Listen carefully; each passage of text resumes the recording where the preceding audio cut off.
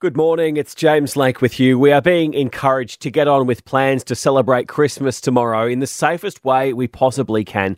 Yesterday was the nation's biggest day for new COVID infections since the pandemic began, with 8,594 new cases reported.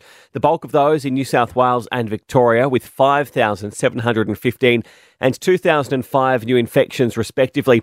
Infectious disease expert Robert Boy has told Nine there are safe ways to celebrate tomorrow. Have Christmas. I'm not going to cancel Christmas. I don't think you need to cancel Christmas. You just have to exercise some common sense, and we've talked about it before, but make the event outside if you can. The weather report is good, but if it rains, use a ventilated place. Smaller numbers of people, shorter periods. Masks if you've got any crowding at all. Western Australia's also recorded one infection after a tourist arrived from Queensland. Masks have been ordered back on, but there won't be a lockdown.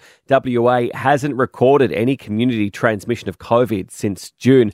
A new finger prick test developed in Australia could soon be used to find out when we are due for a COVID booster shot. The Doherty and Burnett Institutes teamed up to create the blood test, which measures antibodies and gives a result in 20 minutes.